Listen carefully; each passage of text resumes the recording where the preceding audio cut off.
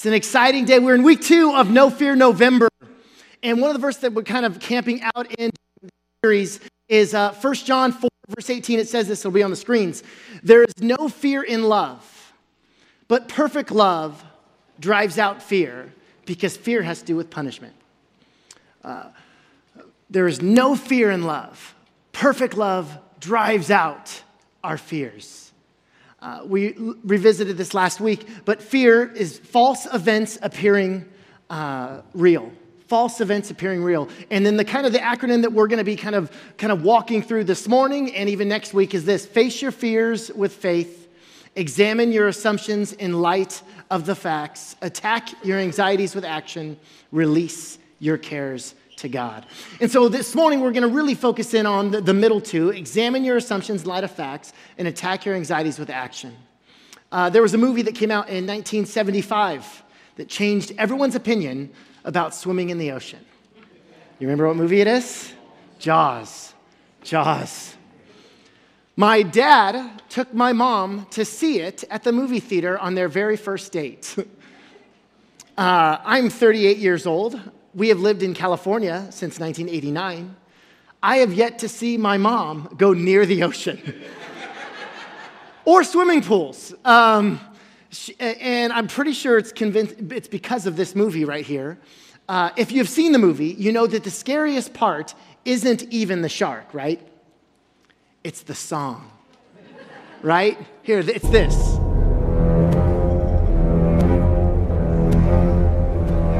It's terrifying.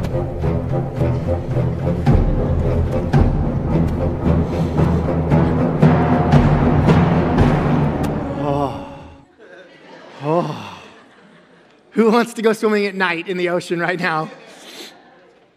The truth is, great white shark attacks rarely happen. On average, once per year in the United States. You are more likely, statistically, to be a practicing nudist than be attacked by a shark. The odds are 1 out of every 6,000 that you are a practicing nudist and that you are a member of the American Association for Nude Recreation. The odds are 1 out of 230 that you are legally blind right now. And the odds are 1 out of 100. There's almost 300 people in here. So the chances are 3 of you are drunk right now. We'll pray for you. The things we fear, when we examine our assumptions in light of facts, we most often discover that they have no power over us. Now let's get real. Let's get real. Another common fear of rejection. How many of you, and this is a safe place, have ever had a significant rejection in your life? Okay, I'm raising my hand as well. Okay, a significant rejection. You were rejected in a powerful way. It changed you and how you responded since. It really affected you. How many of you have had that happen more than once? Okay, 3 times, 5 times. On average, most people will have those moments 5 to 7 times in your life. A serious, intense rejection. Now, new question. How many of you have interacted with 10 people and they didn't reject you at all? Okay, I think everyone's hands here. You just interacted with them. Maybe they were at a shopping mall or a gas station or a teacher or a friend, a classmate. You've interacted with 10 people and they didn't reject you. Okay, great. 100 people. 100 people throughout your lifetime. Yeah, okay. 1,000 people. I know 1,000 people that I've interacted with and they didn't reject. Maybe they don't care either way, but they didn't reject you. Yes, right? All of us have. So just based on statistics, the 5 people that we've experienced deep rejection from over here, and the thousands of people we haven't experienced deep rejection from over here, we see that these rejections are actually extremely rare. You're not the weirdo. Those 5 people are. But we give those 5 people power in our lives, and they affect us, when in fact, it's extremely rare. We fear it, but it rarely happens. Now let's get even more real here. Okay, are you ready? Check out this picture. What do you see? Who do you see? Do you see someone you're supposed to fear? Or do you see someone you're called to love? Do you see a Muslim? Do you see a terrorist? The perception is that most of us have in America is that ISIS, this Islamic terrorist organization, has its primary focus on killing Americans and Europeans. Yet in the first half of 2017, only 1.7% of the 1,700 people killed by ISIS were European or American. More than 95% of the victims were Muslims living in Islamic countries. Here's why this matters. Because fear so easily turns to hate. It's hard to love people when you hate them. It's hard to love them when you fear them. Looking at the facts can help us address our fear of these strangers. The Bible calls them neighbors. Do some Muslims commit grievous acts? Of course, as do some Christians.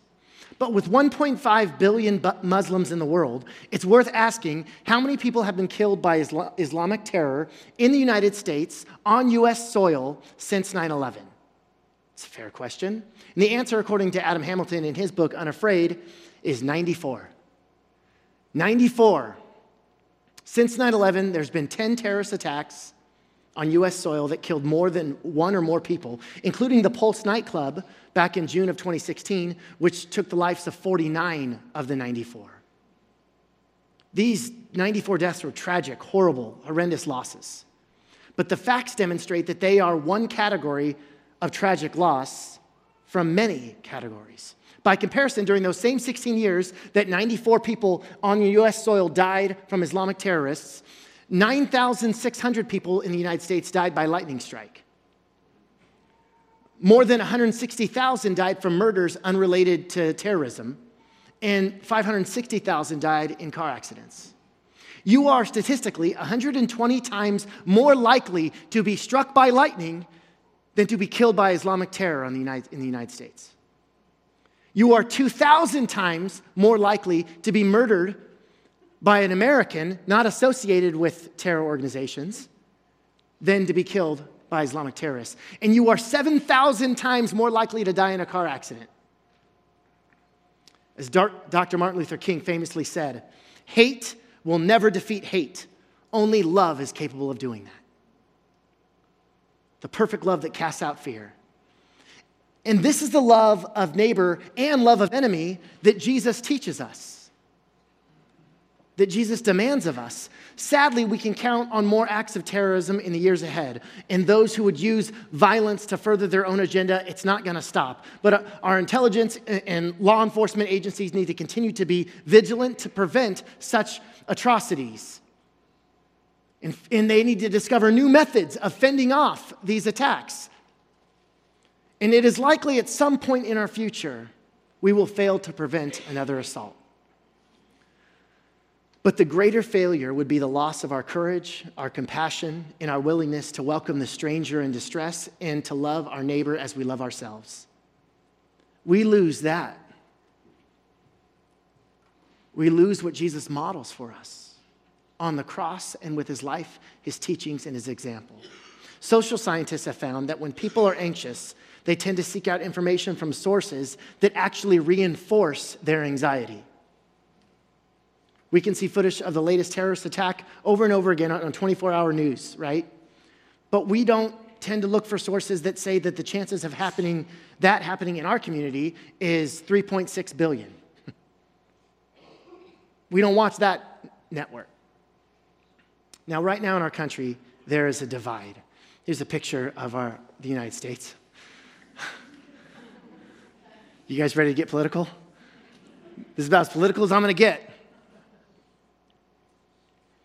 There is so much hate in our country right now, and that's because there is so much fear in our country right now.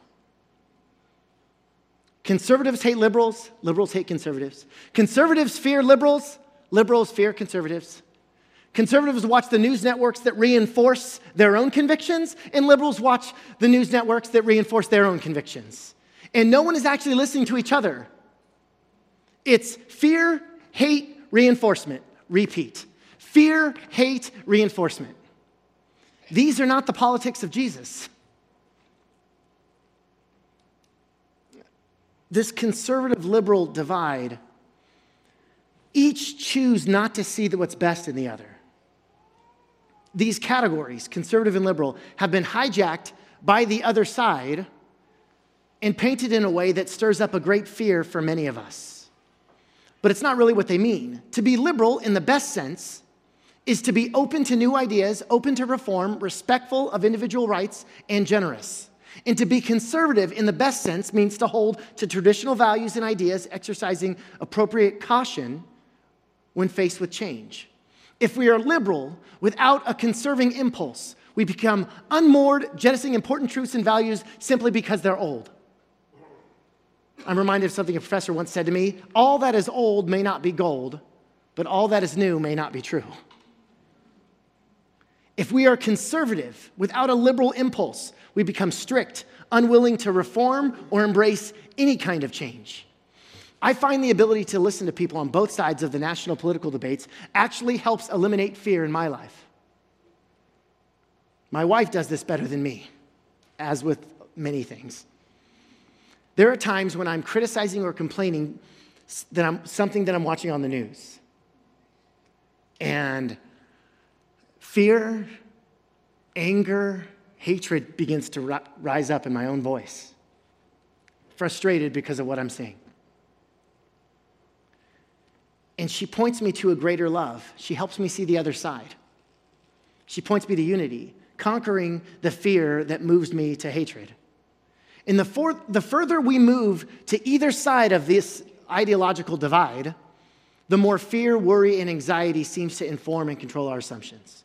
Fear gives way to paranoia and hate. Just turn on any news network. You'll see this. If, in this political climate, you found yourself doubling down on one extreme or the other, how's that working out for you? Has it made you more loving, more Christ-centered, more peaceful, more joyful? Or has it made you more suspicious, fearful, less Christ-like, more anxiety? How we treat those with whom we disagree is both a test and a demonstration of our character and faith. How we treat those we disagree with is a test and a demonstration of our character and faith. Being right is not the defining mark of a Christian. Love is. Love. Jesus says, you'll know they're my disciples by how they vote. No. Jesus says, you'll know they're my disciples if they can win an argument. He says, you'll know that they are my disciples by their love.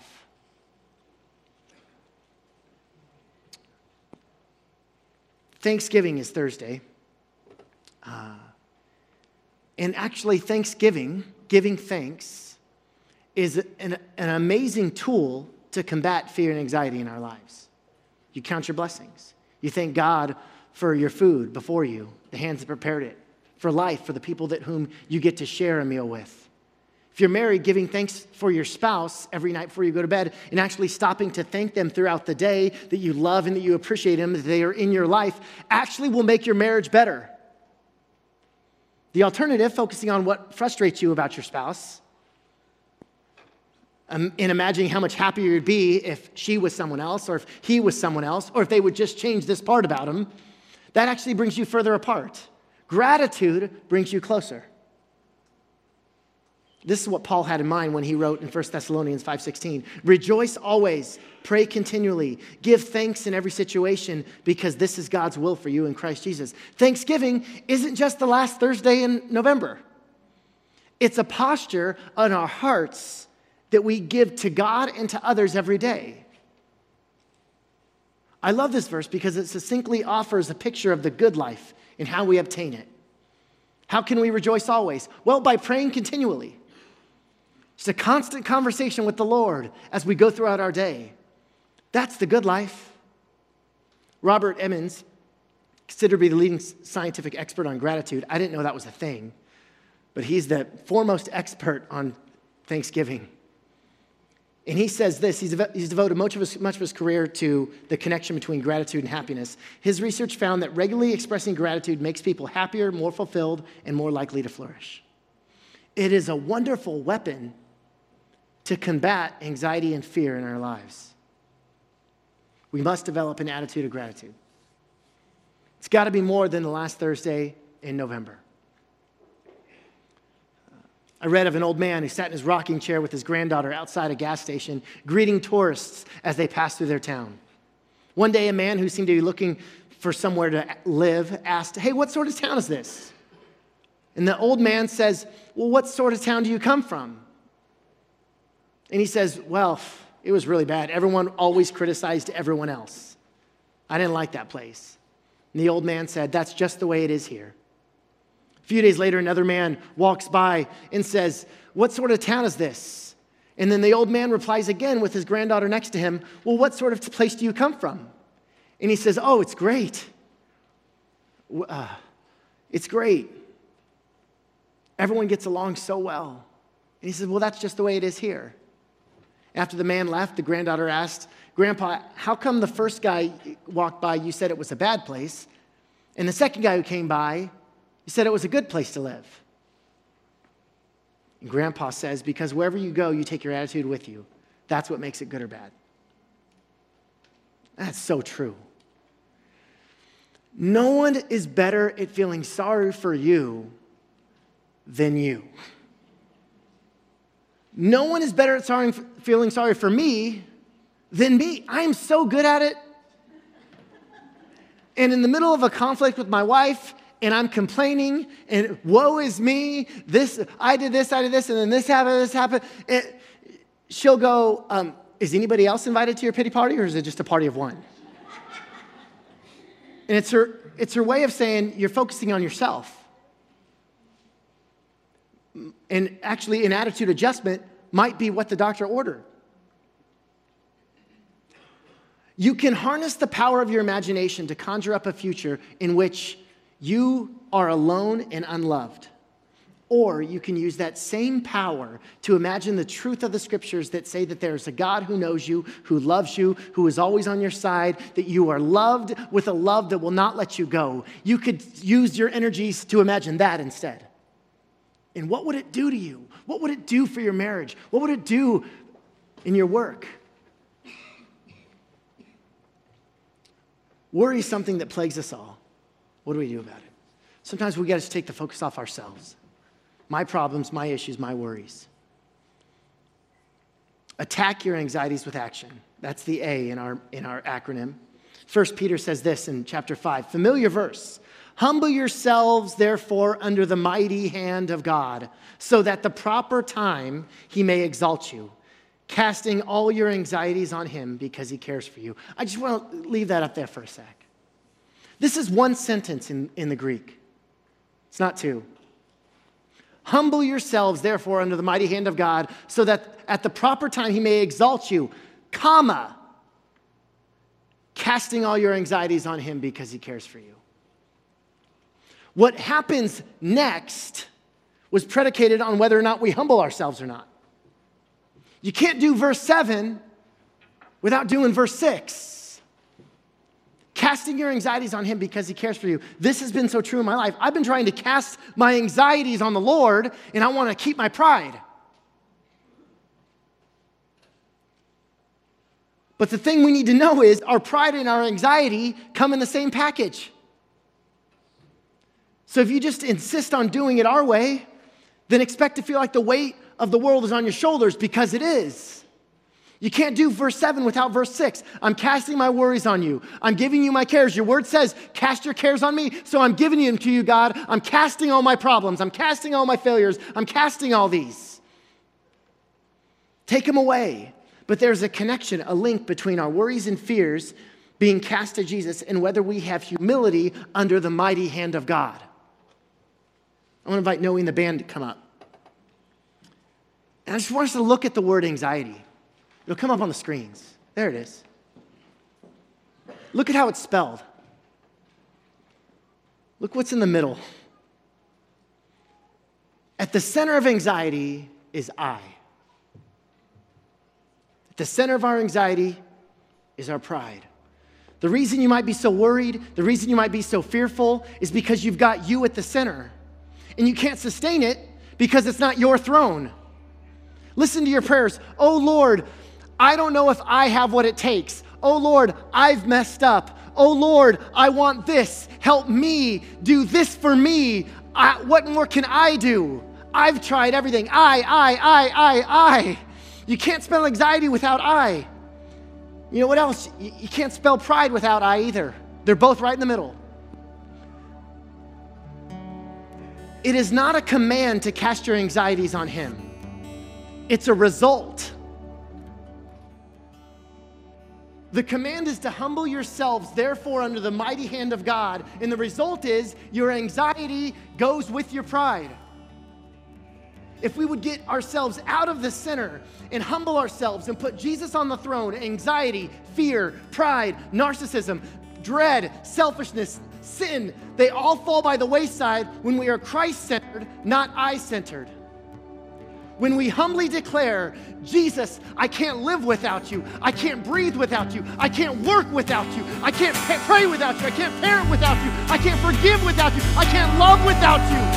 When we humble ourselves under the mighty hand of God, our anxieties go with our pride. They're connected. God, I pray in Jesus' name that we cast our cares on you by throwing away our pride, throwing away our worries and our anxieties on the mighty hand of God. We love you, God. We worship you in Jesus' name. Amen. Would you stand as we worship?